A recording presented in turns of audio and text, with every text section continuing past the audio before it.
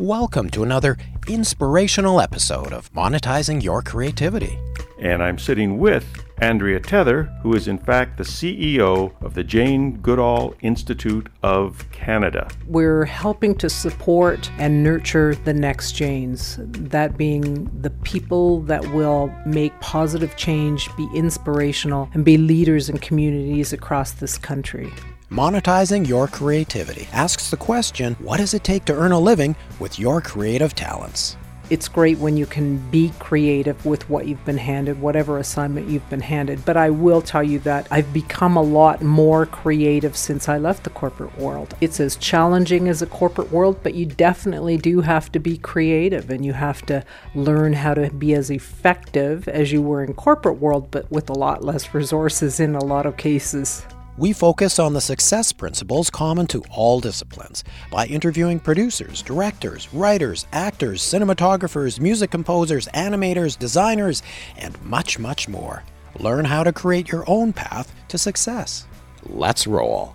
This is Fred Keating, and welcome to Monetizing Your Creativity. This series of interviews discusses how people can, in fact, pursue their passion in the creative arts and still make a decent living while doing so. I'm afraid it's just me today. Marvin is off gallivanting and collecting other interviews on the other side of the Rockies, and I am sitting in the iconic Sylvia Hotel right on the shore of English Bay in beautiful Vancouver, British Columbia. And I'm sitting with Andrea Tether, who is in fact the CEO of the Jane Goodall Institute of Canada. Andrea, tell me a little bit about the Institute and what it does, and then I want to ask a little bit about you and what you do for it and what you've done. Well, the Institute follows in the footsteps of the famous primatologist Dr. Jane Goodall.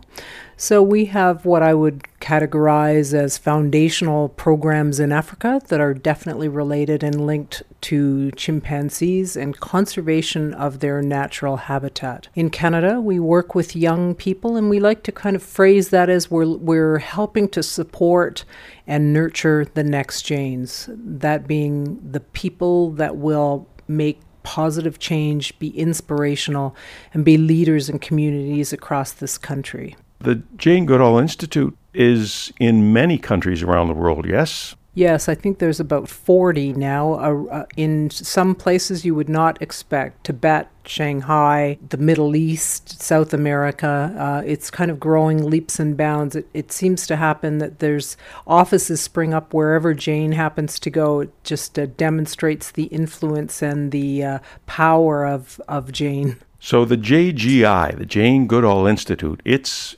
has a global outreach. Yeah, it has a global outreach. We're all kind of independent in the way we work. We're not mandated to work together. That's for a number of reasons, because there are significant cultural differences where we all operate. So we sometimes do things differently, but the overriding mandate is to make a difference for people, animals, and the environment. And that's our mantra wherever the office happens to be. So as CEO of an organization like this, you didn't just walk out of high school and become a CEO. Can you tell us a little bit about your path from where you were, where you feel you might have begun to be attracted to this kind of work? Sure. I think I was one of the generation who was able to get out of school and get a job that lasted a lot of years. So I started in the financial services industry and was lucky enough to have a job for 17 years in a corporate environment, which taught me a lot of skills in terms of business. And I'm a big believer that whether you're in business or not-for-profit, it's a business, and that things have to be done in similar ways to be successful. But I was also very lucky that in the last years of my corporate career, I started to shift into the philanthropic areas of the corporation I was with, and then really decided after 17 years with the same company that it was time to explore other options. I really liked the community-focused work I was doing for them and made a career shift into not-for-profit full-time. And it wasn't as easy a transition as some business people think it might be, but I think sometimes we get carried away with our titles and our positions in corporate and think we can do it all. And it's been a real learning exercise, but now I've been in it for about close to 15 years, and it's as challenging as a corporate world, but you definitely do have to be creative, and you have to learn how to be as effective as you were in corporate world, but with a lot less resources in a lot of cases. Really, even in what we might consider the rather hierarchical and straight-laced world of business, there's not only room for, but perhaps a real need for a creative approach to getting through the day. I think there is. I mean, especially when you're working in an environment where there are rigorous systems and processes in place for your own personal satisfaction working in those environments. It's great when you can be creative with what you've been handed, whatever assignment you've been handed. But I will tell you that I've become a lot more creative since I left the corporate world. And, you can reap a lot of benefits, both financial and other ways in the not-for-profit organization. I didn't really think that I was going to learn as much as I have learned since, and I've been able to bring out the creative side. So how do you work with less resources? How do you work with less people? How do you craft messages that resonate with people? How do you tell stories that resonate with people? That takes a lot of creativity, and it's a lot less prescriptive than it was in corporate land, I have to admit. Now, you're currently on a cross-Canada tour with Dr. Jane Goodall. I was going to ask, was there such a thing, or is there such a thing as a typical day for you as CEO of the JGI of Canada? Well, you've kind of seen me running around today. You've been in the position of seeing us in action when we're on a Dr. Goodall tour. And again, I'm going to bring up your word of creativity and say we have to be creative. We have to be able to turn on a dime. We have to come up with ideas on how to deal with things, as well as juggling the everyday work. I will tell you that this job is like no other I've had, and that is because we have a business, what I call a business to run, but we also have an iconic brand in Jane Goodall, and so we get contacted a lot from donors, from people who want to volunteer, from people who want interviews, people who really want to help and support us, and so there is not a typical day, and there's always the work to be done as well. We have a very significant project going on in Africa that takes a lot of time and effort, and we have a very small team of people who I would suggest they're all incredibly creative because they have to be to get the work done. No 2 days since I joined this organization 3 years ago has been the same for me. No way. And in your corporate role, I would say to a great degree, when you're given a job and a responsibility and you have the resources, it seemed, maybe I'm remembering incorrectly, but it seemed sometimes or often more calm than my life right now. Having said that, though, I think the opportunities, I'm on tour with Dr. Goodall. I see the effect that she has on people. I hear the messages that resonate with people. I hear people say every day that they're inspired. I'm going to encourage our listeners to go to the Jane Goodall Institute of Canada website, or in whatever country you happen to be in, if there is a JGI chapter there, to check it out. I was reading some of the bios when I was researching you, by the way, and the Roots and Shoots gal, Jen Duffy, in her bio it says she went to Africa and she walked lions. So as one that has trouble pulling that image together for a young woman, although I guess one could say that's pretty much what Dr. Goodall did. She walked with chimpanzees. Yeah. And it's interesting. I will tell you that it's another aspect of a job like this where you are able to go and see the work on the ground, and you come back and your creativity is just tenfold what it was before you were there. You're able to see and understand and translate that into really compelling stories and work, and the opportunities in a role like this have been amazing for people like Jen, myself. So different than working in a corporate. Nothing, we've got to have that. Obviously, those corporations are driving a lot of our pension funds, but I run into people that I used to work with in the corporate world, and when they ask me what I've been doing, and I've had 3 trips to Africa, and I'm traveling with Dr. Goodall when she's in Canada, and you can tell that they're just amazed. And I have to say it was the best decision I made. I mean, regardless of the financial implications it might have had at this point in my life, it affords me the opportunity to continue to grow and actually to experience life that I would not have had a chance with not being in this job. Ever since we, and it's not been that long, started this podcast series, we've spoken with people, and it's amazing how the creative mind can apply itself to all sorts of relatively tense situations, in some ways employing rather an artistic side, and other times just plain old science and business as well. I'm thinking of places like the Getty Center in Los Angeles, and chock full of people who are in the arts field, but with science, doing forensic work and restoration work and fantastic research. It strikes me that you and the team that you've pulled together must need to have a fairly interesting set of traits for it not to really overwhelm you. Can you describe some of the character traits that you think have either done you very well along your career lines, as multifaceted as it's been, and some of your character traits that perhaps have caused you more trouble than they're worth? Yeah, I worry that the ledger on one side of that question is heavier than the other, and you can imagine what I'm thinking.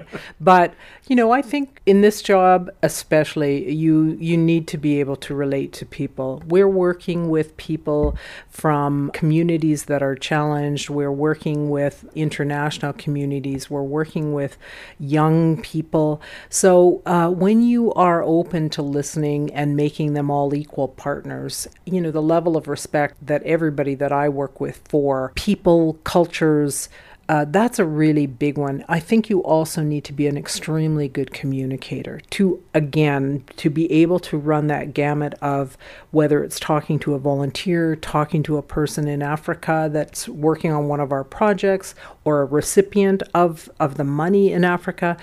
And right up to a CEO. I mean, clearly I have to be able to, I think anybody in my role needs to be able to relate to others really well. I also think there's people who can read people, whether we call it emotional intelligence, to be able to discern what's going to really impact somebody's lives. How are they going to relate to you? How can you get them to give you a story? How can you get them to give you money? I mean, unless you're the old adage, a people person, in this role, I think you're kind of done. You're also dealing, of course, with, boards of directors and a wide range of staff. And if you've looked at the biographies of our staff, unlike businesses where some, people come with business degrees and, finance degrees, economics degrees, if you look at the bios of the people that are working with me, they come from so many different fields. And so you also have to be really curious and find out about those fields. And you also have to be trusting. You have to trust that they know what they're doing, because there's no way you could know all of the aspects of this work and give over to people and trust them to take it and do it and be accountable for it, because you can't know it all in these roles for sure. Certainly one of the recurring themes in this series has to do with it being, meaning whatever you're currently involved in, a team sport. Absolutely. Nobody could. Dr. Goodall could not get her message out as consistently or often as she does without this global team behind her making that happen. Yeah, and I don't think it matters how skilled you are or how much book knowledge you have, unless you realize that the importance of your team and you're gracious enough to include them in everything you do. And she's a prime example. Everywhere we go, if she is speaking, before every lecture, she will ask me who she needs to thank. And her team, myself included, the Canadian staff, wherever she happens to be, the JGI members, she names them all by name. She's really incredible at recognizing the people that support her. And I think as a leader, if you don't do that, you do it at your own peril. You mentioned all the various types of individuals that you deal with and your team deals with on a daily basis. And again, harking back to your business history, I'm thinking of customer service, and you sounded like you were describing to me the various customers you need to serve. And they range from your own teammates to potential donors to boards of directors, plus the various political or community organizations and individuals you run into. How many hats do you wear, or do you use one single tether patented approach to all? Oh, you wear so many hats, and we call them stakeholders. Who's in our community, and how do we need to service them? How do we need to steward them? Part of the pressure for me comes from coming from a corporation where customer service was absolutely, it was the culture. And so sometimes I think you asked me on that ledger, what are the things where, you need to, I don't know whether it was improve or where you would say you fall down. And, it's trying to do it all and provide excellent service, stewarding the people we need to steward, communication with the people we need to communicate, and just juggling all of those stakeholders is an incredibly tough task. And, you don't want things to fall through the cracks. And, we want to keep building those relationships. Building the relationships and maintaining them is the biggest part of my role, I would suggest. Yeah, and then on the flip side of it, you're also, especially with an organization the size of ours, you're also involved in the operations day to day across all the departments, because we don't have big departments of people. We're very mindful of how we use donor money. So it's definitely a juggling act. And when you've grown up in a corporate culture where service is everything, it weighs heavily on you. What have I missed?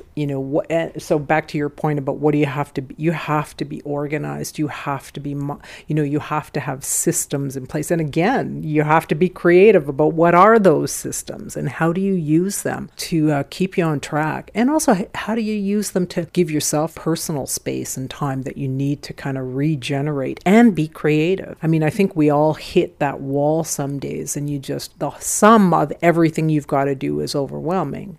What I've always done in my life is just go, okay, I got to back up here and deal with it one thing at a time, rather than looking at, it's like the world. You look at the overall problems in the world and you can very quickly become defeated. But if you just break it down, and I'll go with the boss's, overriding thing is, if you just break it down and do what you can to make a difference and move forward, that's the way I have to chunk it out to just kind of balance it all. You're making this pretty easy for me. That was my next question about self-preservation and taking care of yourself in order to be able to give most appropriately of yourself in those demanding situations.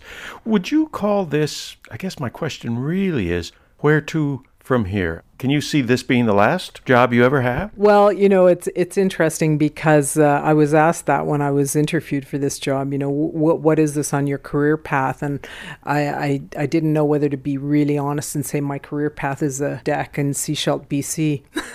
I think they know that now. But what's back to something you just said, what makes it easy to stick with a job like this is that ultimately you're doing work that hopefully changes things in the world for the better. I will tell you that when I left corporate world, and again, nothing wrong with that. I have a lot of admiration for a lot of people I know that are doing great jobs in corporate worlds, but there's something about making a balanced budget and making profit and comparing that to saving forest in the Congo Basin and saving species and working with people and inspiring them to take action. There's something that keeps you driving. It's not an everyday job or business goal. And so, again, there are so many wins in this kind of work. Can it be grinding? I would say yes. But for me, it's been one of the most challenging roles to balance everything and my personal life, for sure. But more rewarding than anything I've done before. So JGI, Jane Goodall Institute of Canada, works not just in Canada for animals and the environment, but in other countries. So our biggest projects are in Africa. The biggest, JGI Canada is supported by donors across the country. And it's interesting because some of them are focused on animals. Some of them want to give to our youth programs in Canada. Some of them are about, conserving the forest. So we have a real mix of why they come to. Some of them come because they love Jane. So, it's also balancing the needs and the wishes of the donors and meeting those needs. Definitely in Africa, that's what our primary work is, saving forests, saving species, obviously primarily chimpanzees. In Canada, it's broader because it's young people, and I know that Jen Duffy would have told you this, but it's young people choosing projects that relate at least to animals, people, or the environment. We're not prescriptive. We just want them to notice what problems are in their communities and address them.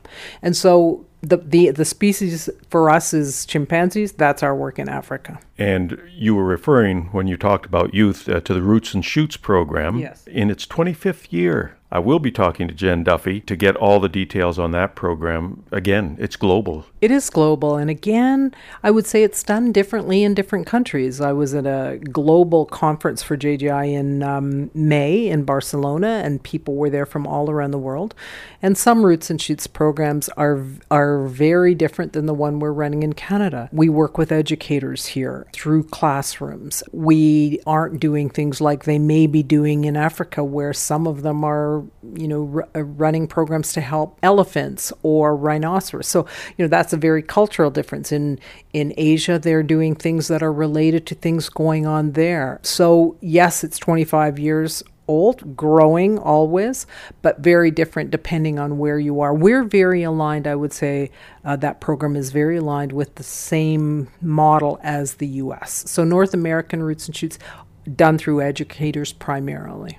But yes, inspiring the next leaders and hopefully having, this cohort of young people who are concerned about the future and want to figure out how they can address these issues and challenges and working with them to help them do that and become those people and to make choices about what they want to do in school and ultimately their careers. Well, I've heard Jane speak a number of times, and in fact, that seems to be her message of hope in the face of the overwhelming self-destructive activities that we see on the planet. The future is in empowered, educated, dedicated youth, and the Roots and Shoots program, to my knowledge, certainly gives young people an opportunity to start small but join a much larger movement. Yeah, so I was explaining to somebody recently when they were asking what is Roots and Shoots about. To me, it's about creating the people. It's not about cleaning rivers. It's not about air pollution.